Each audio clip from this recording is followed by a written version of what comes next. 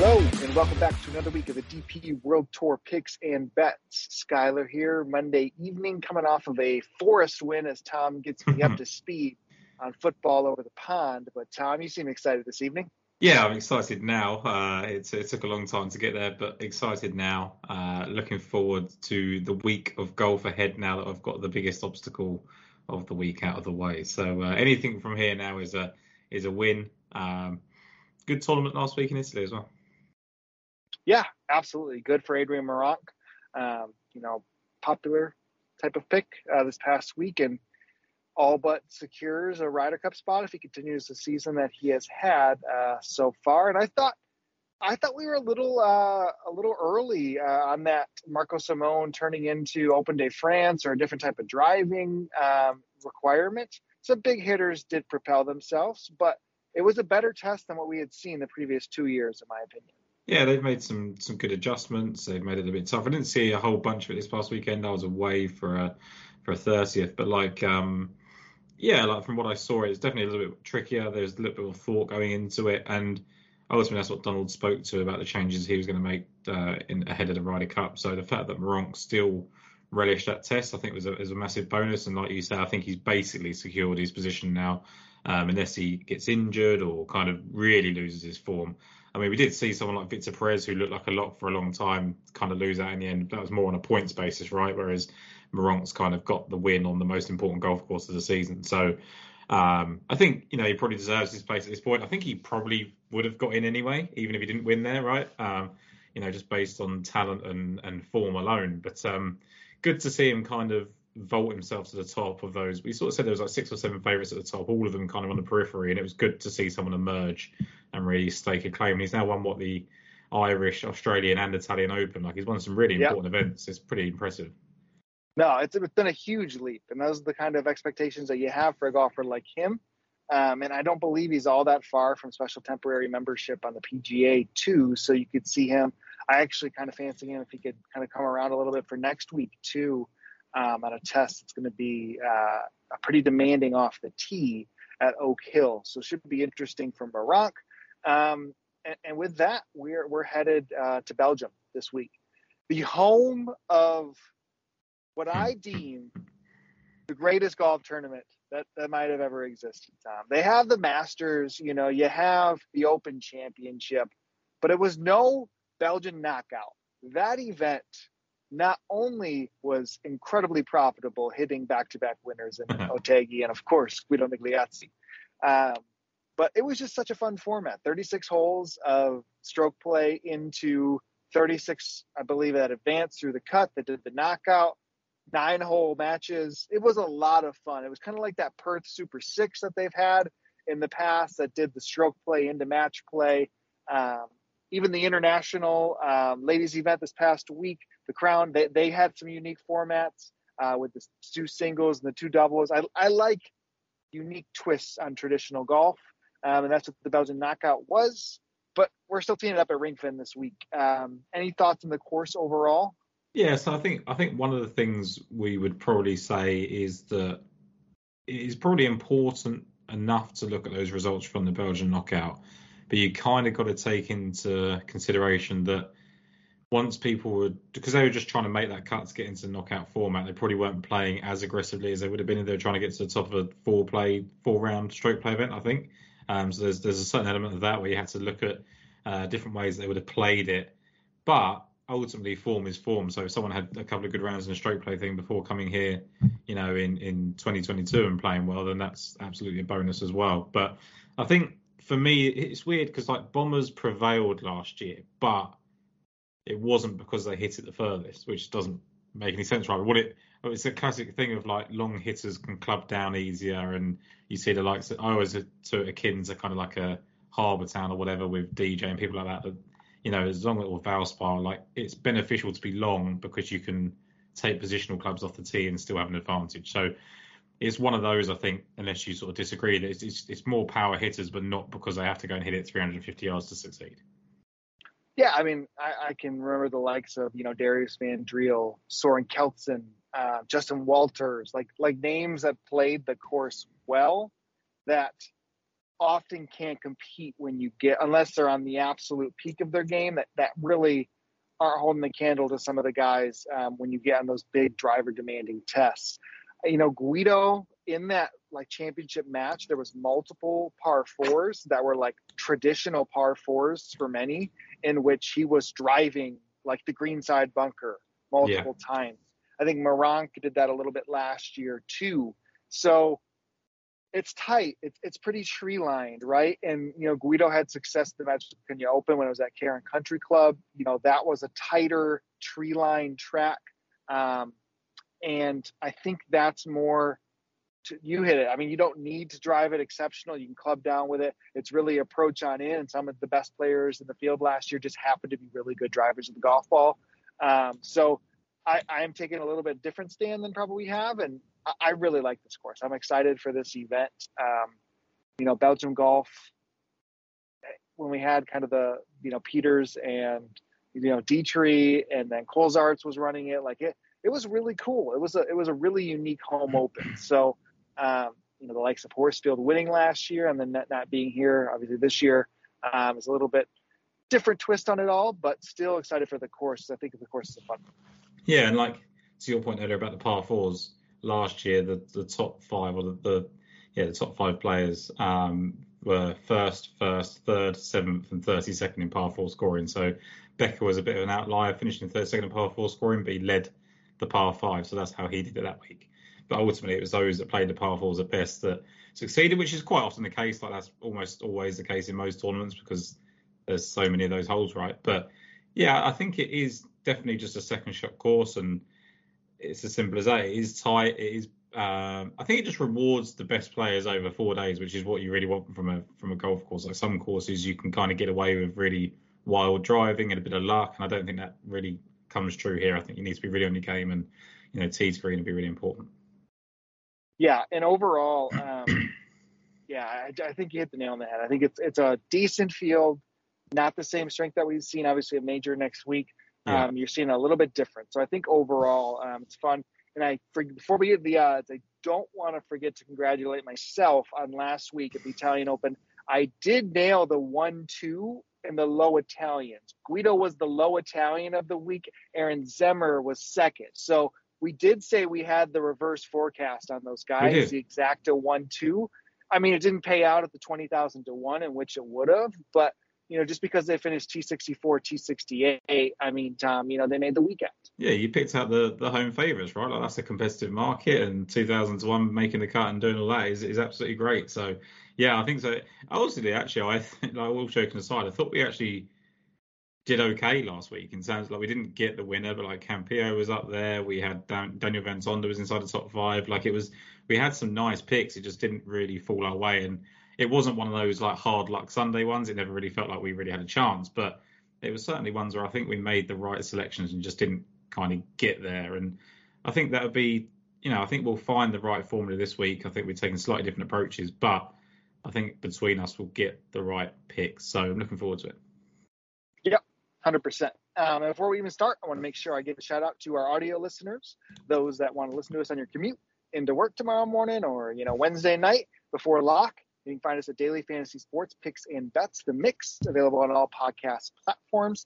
So we appreciate ratings, reviews, subscribes to us. It goes a long way on YouTube. We love the comments every week that you guys give us. So really appreciate you all. And with that being said, let's dive in. I go a little bit down the board. I mean, if you look at kind of those that are leading the market, right, we have, I think by this point, Alexander Bjork is the clear favorite, as low as 15 to 1 on some books, which has surpassed Thomas Dietrich, who was kind of side by side with those guys. You see Adriano Tegui coming back, in which, he was a previous winner here. Jorge Campillo, which a little worried about that he is just so close to breaking through yet again. But, Tom, you are sticking with our main man, Yannick Paul. Tell us why. I just can't get away from the fact that I think he's going to win on this run. So whereas I think Campillo has had his win and is just keeping that run of form going, and I thought that at 33, 35 to 1 last week he was kind of unavoidable, whereas this week he's gone into the price he should be. I still think Yannick Paul is just absolutely fire. And he was 8th going into the final round last week and finished 23rd. And Yes, his ball striking's dipped a little bit, and that's sort of reason for concern. But he was second on this golf course last year, first time he's seen it, and I think that's just really important. I think ultimately he's had the first look around it. He's probably the form horse of anybody at the top. I know there's guys that are playing well. Bjork is playing well, of course, but Paul's the one that's had the most chances to win. And I don't necessarily feel like Alexander Bjork's going to win. That's kind of the main takeaway I've got from that. I think he could very easily finish fourth or fifth, which is why the kind of each way price is factored in. And just quickly on Thomas Dietrich, like I feel like what he's done on the PGA Tour is what Meronk could go and do. Like just had some really strong positive results that haven't necessarily materialised yet, but it could be some kind of first year getting used to the courses and stuff. So good little model for him there. But yeah, back to Paul. I'm just really impressed with how good he's been this season. He's right in the Ryder Cup hunt, which is really important. And given the field strength, I thought the 21 was absolutely fine. He's had a chance to win in probably 3 of his last 6 events. So really impressed with him and think he can go and do it this week. Yeah, absolutely. I'm rooting for it. Want him, to make the big leap up that we know he can. With me, so I was just diving in kind of that top of the board. We had what it would have been in the Honda Championship, a really long conversation about Rikuya Hoshino. I think you were on him. He was top 5, I believe 4th going into the final round of that event. Somebody who has been phenomenal on the Japanese Golf Tour. If you look at his closing events of the year, last year and then into this year, 1st, 2nd, 8th, 7th, 6th. In his first DP World Tour event. And then he went back-to-back miscuts on the DP World Tour. Second, when he went back to the Japanese Tour, he had that top 5 going to the last round where he kind of melted, finished 23rd, and then second last time out at the Crowns on the Japanese Golf Tour. So 35-1, I think, he was 28s, maybe 25s that week when we closed. It made sense, maybe a little bit more on home soil. Just looking into kind of his statistics when we've gotten to have strokes gained, I don't think, he has been maybe potentially the driver for him is just not to par in which you have to play on some of the courses that he had being teeing it up on. So you look at him when he's been in open championships, even the US Open in which he was, 2021, where he was 26, he got elite approach game. I believe in that event, he was first in overall strokes gained approach at that 2021 US Open. Overall, for me, it just seems that he is not the best driver of the golf ball, but he has been very good with his irons. Technically, I don't know with strokes gained, he had led the field in approach at that event prior to, having actual shot tracker data. But I think it might be more of a course fit for him this time around. I'm a little concerned he missed at Muthaya, which was the Magical Kenya Open, because it was somewhat similar, but he was still kind of finding the form, bounce right back, 35-1 for me with Hoshino. Yeah, and I don't sort of profess to have great knowledge of the Japanese tour outside of the ones that we see kind of crossing over the DP World Tour, but I think this is a sort of test they're kind of used to, these kind of tree line tests, very technical, and, yes, you can have an advantage by driving, but it's not, quite essential. And, to say to the point at the top of the show where I said the longer drivers have prospered, I don't think you have to do that. I think it's just something that we had from a very small sample stage from last year of Horsfield, Ryan Fox, and people like that who ultimately were just the better players in the field anyway. So I think it's going to be really interesting to see how this one pans out. I think this is still second shot regardless of how you look at it, and that will really favour Hoshino. So there's nothing really in his file that suggests he can't win, right? And he's got bigger. He's got 10 points bigger because it's not in Japan. So, why not? Yeah, that's really kind of where I'm landing in regards to taking the shot there. I'm going to go into the mid-range for the next couple selections. One that we were kind of early also on last week. We had a decent back and forth on Eddie Pepperell leading into last week. We didn't end up landing there just due to the fact that Marco Simone was a driver's test. It was something that's not really, even though the corollaries made a lot of sense, it really wasn't Eddie's wheelhouse. What's he do? He shows up into the mix, first time golfing in 3 months outside of the simulator, and he's top 10, and realistically, I mean, if those guys came back to the field at all, it seemed like Eddie had a shot at it, deep into Saturday.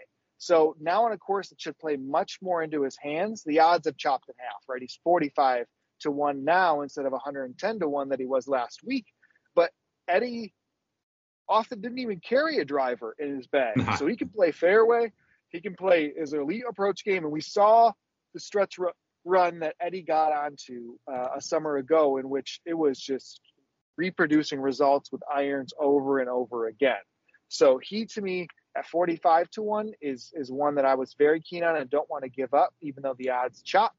And the second one, I would argue, and this is probably a big stretch, but maybe it's, I don't know, a side. I think that Aaron Cockerell's form, I don't want to say it's side by side with Yannick, because it's not.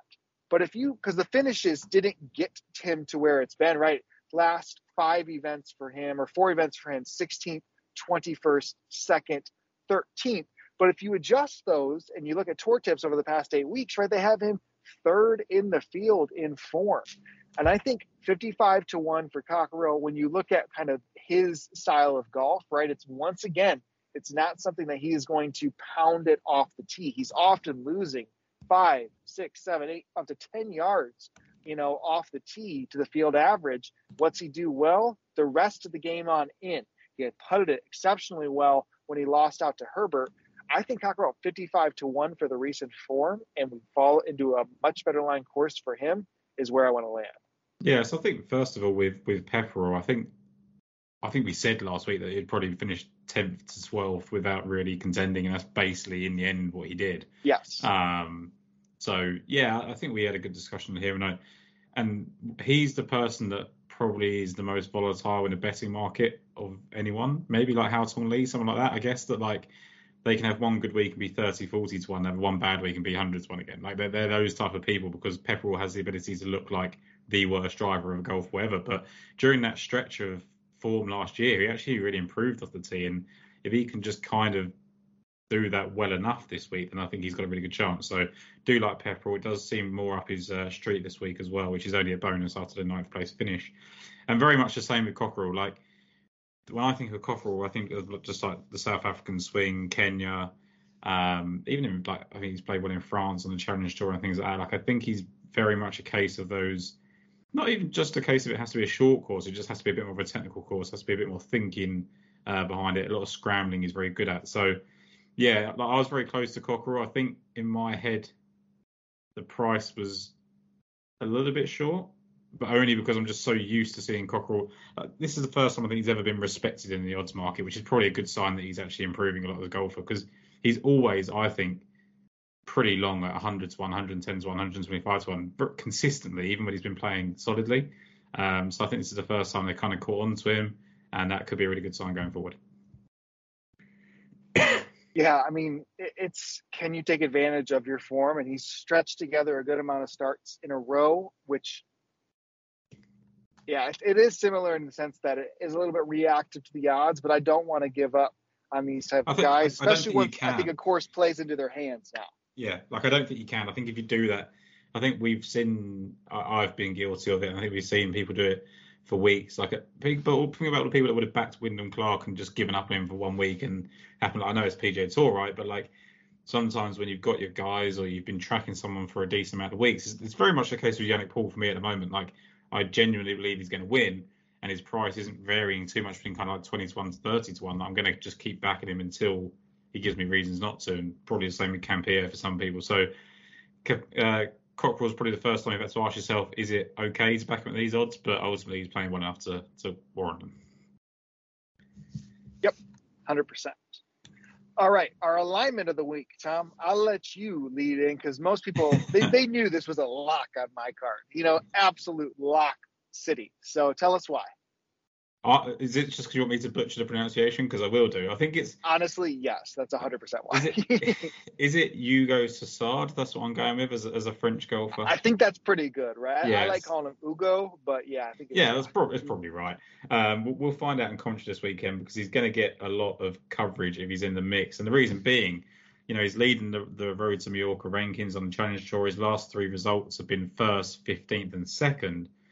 And when you look on Tortoise, which, as you mentioned, is already adjusted for field strength and things like that, he's actually the 13th best player in this field, which when you factor in the fact that he's playing just these weaker events all the time, it suggests he's ready to make that leap up, right? And what I liked about it, he hasn't come to the DP World Tour. I don't think he's barely even played on there at all. But like when he's played the Sunshine Challenge Tour co-sanctioned events, second in Cape Town, sixth at Dimension Data, back-to-back top 20s after that as well.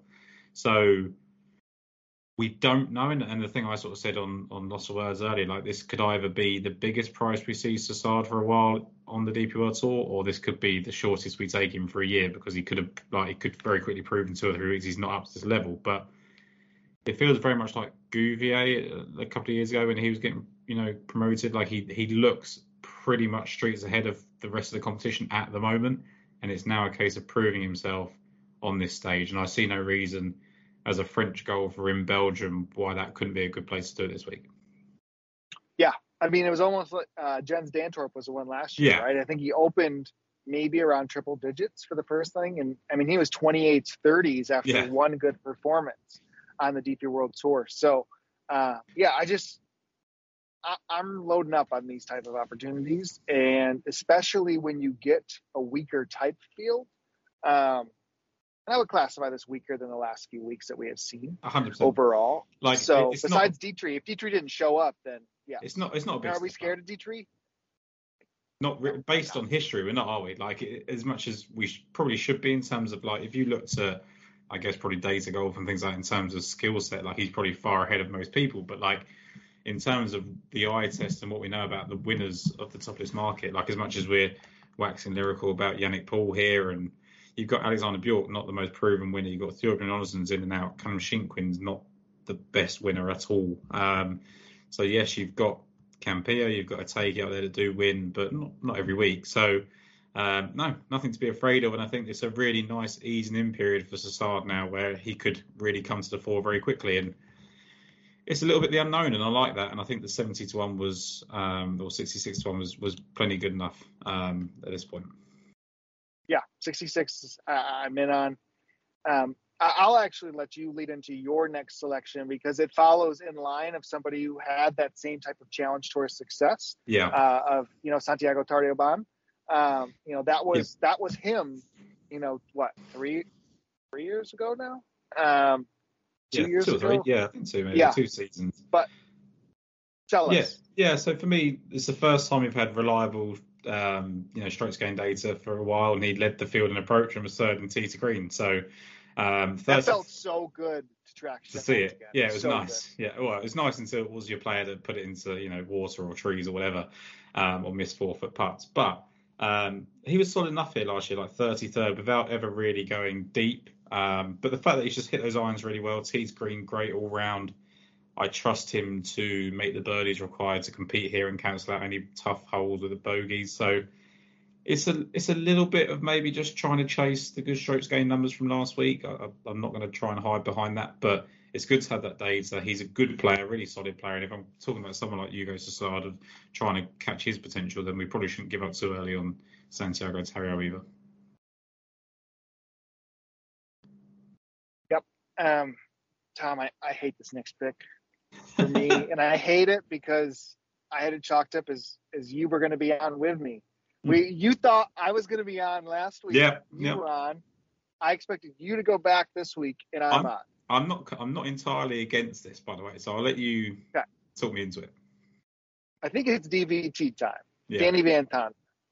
It's similar to the Hoshino effect for me, and I don't know why, but I think Daniel Van Tonder's game is different than what everyone thinks it is. Personally, I don't think he's as good of a driver as people give him. Well, I used to think he was. I used to think he was a long driver who could could rip up par fives, but he's not long at all, really. No, he loses to the field almost every single time. Even back in like 21 when he was playing well, I mean, it was almost half the events, but in those events, which he gained, he wasn't gaining on the field in distance, really, until the course in which, and again, I was really on the fence, yes or no, what pushed me over is his victory on the DP World Tour was at Cairn Country Club. The corollary to Guido that we mentioned. And that week, he drove it incredibly well. The week even prior, he drove it incredibly well. Tight tree-line track in which even when he has gained, it has been not really just bombing it past the field. And even in that situation, those 2 weeks, he was better distance-wise. And if that's the case, I think it plays more into him hitting it straighter when he goes longer than other people are able to, that it might be more sprayers of the ball. So I think DVT's game is way more fit this week than it was last week. And last week, you were awesome to nail that each way on him, but his game was approach in. He was just middling on off the tee. He was really good approach, really good chipper of the golf ball, putted it well. And maybe you're right with those middling events in the Sunshine Tour just don't fancy him anymore. He's done enough there. He needs to take a step up. What's he do? He goes in each ways there at the Ryder Cup venue. I think that form, that corollary for me, and what I think fits way better into his hands, because he has not gained on the field basically distance all year. And if it has, it's been middling. I think this is the perfect type of setup for him. I mean, when he was at the PGA Championship, he was losing to the field in 21 at Kiowa in distance, yet still gaining almost, a half a stroke per round. I think that shows the type of game he can have off the tee, and I love it at the corollary course this week. I think he's one of those people, like, I think when he was playing, like, because, like some of those, like, South African events are at altitude, I think he was just getting a lot of distance in those events, and because he was playing those a lot early, like, his raw data made him look like a longer hitter than he was. I don't know if that's just me remembering it wrong or anything like that, but I always envisioned him just being a decently long driver. And when you actually look at him statistically, he's not. And like you say, he doesn't gain that many strokes. So tee to green, he does, but a lot of it's approach and around the green, which is really important. And like you say, I think he's long enough. So I think it's a bit like Campillo. I think they're long enough to compete at these types of golf courses. And, whereas some people have got to sort of club down, they can kind of hit their driver straight enough to still take advantage of it. That makes sense. So yeah, I do like it, and I think I'll be on board again. It was one of those ones where I was like, do I just am I chasing last week's kind of thing? But no, I think he's right, and I think that I actually think that yes, he's cut in half in price, but I don't know if that's indicative of the finish combined with the lack of field strength in comparison to last week. I actually think he could have been cut even further. Yeah, 70s is good to me. I like 70s on him. It's a great each way you can get with that. So yeah, I think DVT. Like I'm thinking Zanotti's 50-1, and how long? When was the last time Zanotti played well? Yeah, I mean, I could never hit him one anyways. But yeah, Zanotti. I mean, even if you look at like Wilco is 55-1, right? I'm as hard as anybody on Wilco, but challenged for a couple decent finishes 2 starts ago, and then a Sunshine Tour better finish, but nothing exceptional. So yeah. I think it plays right into Van Tonder. Yeah, no, I like it. I agree. I have one more selection. Sadly, it's not 1,000-1. Yeah, I was kind of disappointed. We're staying within. I got one guy I want to talk about after that, but okay. We're staying within ourselves here, and I am going to make an exception, if somebody is going to overpower the course. I talked to Nina Berg, 55-1, right? If that bag of tricks is there, I think the person that can do it is Alejandro Del Rey, arguably longer than Wilco. And Del Rey last week, I was mad at myself on Wednesday or Thursday morning because he was flying. He was off, I believe he was 3 under through 12, sitting pretty exceptionally well. Man, he hits it long, could have known drivers or distance was going to be important there. And at the end of his first round, he finished with 10-7. So 8 over, ends up 5 over on that first round. Still found a way to make the cut. -3 on Friday, -3 on Saturday. Not a great Sunday, 74. But that's coming off of a top 17, the timeout. And what does he have in his game? It's just absolute driver heavy. Now, he could be in the trees left and right all day long. It is tight there. But if he's going to be the one that I think could overpower it, I think Del Rey's game is better than what it's saying in the form. 110's a little bit lower than I thought he might have been. I thought we could have maybe got some 200s. But he has popped at some courses. So I think there's enough in his game that I'm willing to take that at 110. I think Del Rey is one of those that has that kind of, despite the fact he hasn't contended like seriously yet, like he's got that name value because people do attribute that kind of driving success to him. So I think that's why we don't get the odds that we potentially think we could. But I also think that's also why he makes a ton of sense. Like there's a reason he's getting that kind of recognition. It's because he is very good. So probably, like you say, definitely playing better than the kind of finishes suggest, but also maybe being asked to take a slightly shorter price because of his skill set, I guess. Yep, 100%. All right, I'll let you round us out here with your final one. Yeah, so for me, we talked about overpowering the golf course, and I don't think this guy's necessarily going to do that. But Will Besseling, last year, he was inside the top 5 for strokes gained off the tee. He was actually 5th last year in this event. He led the field in driving distance. He averaged over 325 yards. And greens and regulations, he was 3rd as well. He hit over nearly 78% of the greens that week. So we can tell straight away that what his problem was. He didn't have a great putter. He was basically tied 23rd and didn't really get anything going. So just a really solid week. And that's basically been the story of his season so far. He's recently come with top 26 finishes in Japan and Italy as well. He's just one of those that I think a lot of people were kind of backing Will Besseling a lot last season based on those tee screen numbers, based on his off the tee numbers, hoping that he was going to overpower a golf course at some point. He never quite did. So to me, I think now is the time coming back to a golf course. He played well at last year. Holland and Belgium's pretty close together, and I think you can see some crossover there. And just the fact that he knows.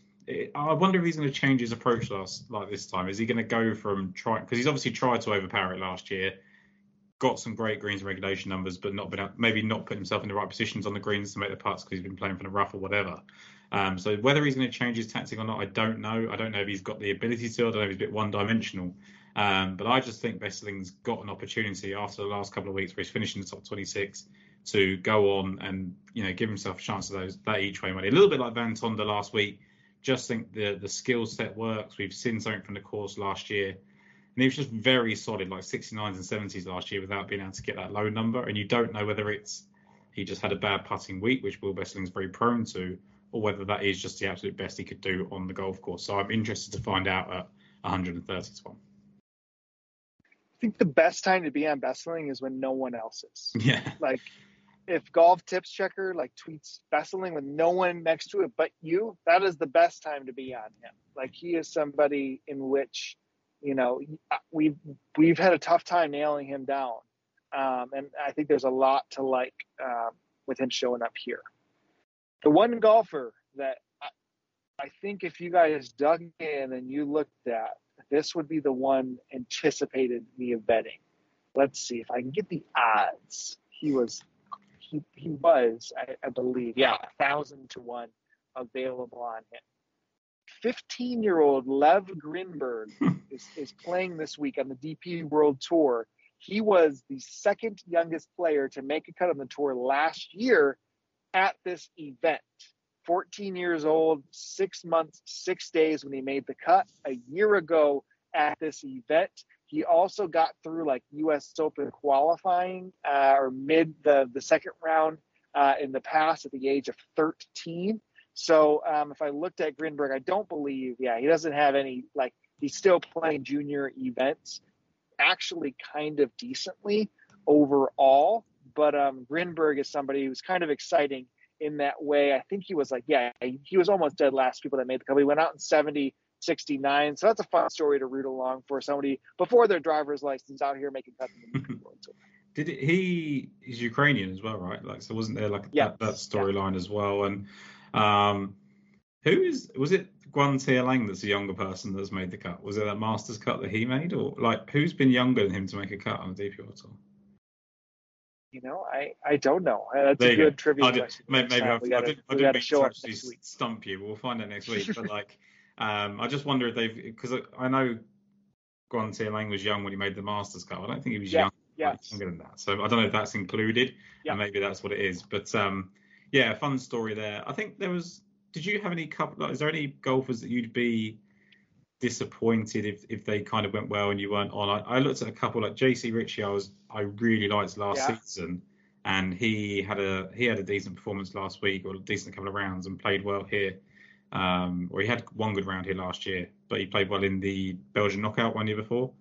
So I liked him. Xander Lombard had a really good finish with his irons yesterday. Yes, that was interesting. Very, very good. Clement Soudal has been playing well. I just couldn't really get there. Yes, he would have been the one for me. Yeah, that was right there. Like they're probably the three. Alex Fitzpatrick's always fun to look out for. Now he's back here again. Yeah, I thought. Borja Verto was somebody who kind of had shown up, I believe, on the. It might have been a DP World Tour event that the Magic Kenya Open, in which he finished 5th, coming off the Challenge Tour. He's been okay overall. There was 2nd in another DP World event earlier this year too, or I guess end of last year. So he was somebody. There has been again, it doesn't take much to catch my eye when you get down the odds board, but Freddie Scott, he was 1,000 to 1 last week. I just thought that was pretty odd. I mean, he has not played well at all, but he's 21 years old. He was every week basically close to the favorite on the Challenge Tour during his kind of run. And again, at that age with that upside, right? I mean, he won one event. I think he was like top 10 the 3 events prior to that. Like, he went on a sick run, and he made the cut last weekend after he had finished strong the week before when he had missed the cut, like on the number. So like, it doesn't take much again for like 1,000 to 1 guy to catch, but he quickly got down the odds board after a really good Challenge Tour year. Yeah, the other one kind of from the Challenge Tour, I think Axis actually put him up on Twitter earlier, was Pierre Pinal, who he's just so volatile. Like he was 7th in that STC Open, then he was 15th in Kenya, which obviously you've been talking about that you do like, and he opened up with 65, closed with 67. 21st again, I think in India, and then 18th last week in the UAE Challenge. So I could see him making a top 20, top 30. I don't necessarily know that there's too much winning upside for him at the moment. But yeah, I think it's one of those. I think when you look at last year's leaderboard, I think we will see the cream rise to the top, and I think we've identified those guys that can do it. It's going to be an interesting week. I think it's going to be really interesting to see if the likes of Nick Backham, Del Rey, Besseling try and attack the golf course from that point of view, or they look at how Horsfield and Fox did it, where they are longer players, but they managed to dial it back and perform from the approach standpoint. So lots to really look forward to, I think, this week. Yep, 100%. All right, Tom, let's go back to the betting cards and we can close out. Yep, so for me, it's 20 to 1 Yannick Paul, 66 to 1 Hugo Sassard. I'm going to join you at Daniel Van Tonder at 70 to 1. Santiago Tarrio 80 to 1, and Will Besseling 130 to 1. Awesome. I'll be on Rikuya Hoshino 35 to 1, Eddie Pepperell 45 to 1, Aaron Cockerell 55 to 1. You said the name. Ugo Kusar. I don't know if it's Kusar. I say Susard, but I don't know if I'm just being Susard. I don't know if I'm just being posh. Ugo Kusar 66 to 1. DVT Daniel Van Tonder 70 to 1, and then Alejandro Del Rey 110 to 1. It takes a lot for me to stop a card at 110 to 1. That must mean a PGA Tour card is going to get wild this week. David I'd like to run it back. I forgot about that. Yes, lock in Micheluzzi as he's getting. I mean, he was tied for first in par breaking that week, setting up for a huge week on the PGA Tour. No idea how he got that exemption, but we do love to see that. Tom, I say we get back together for the PGA Championship next week. There's more DP World Tour guys playing, right? What do you think? Yeah, I think so. I think it's a good time for us to identify some guys. I enjoy those. I enjoy the ones where we look at some of the people that, some others wouldn't necessarily look at. It adds value to DraftKings, adds value to, obviously, betting cards and long shots. So certainly, I think, ultimately it comes down, and we're talking about this, maybe the guys that people do know about with Moronks and people like that. But if we can find one further down the board, maybe based on what I do this week, then it'd be interesting to talk about. Yep, 100%.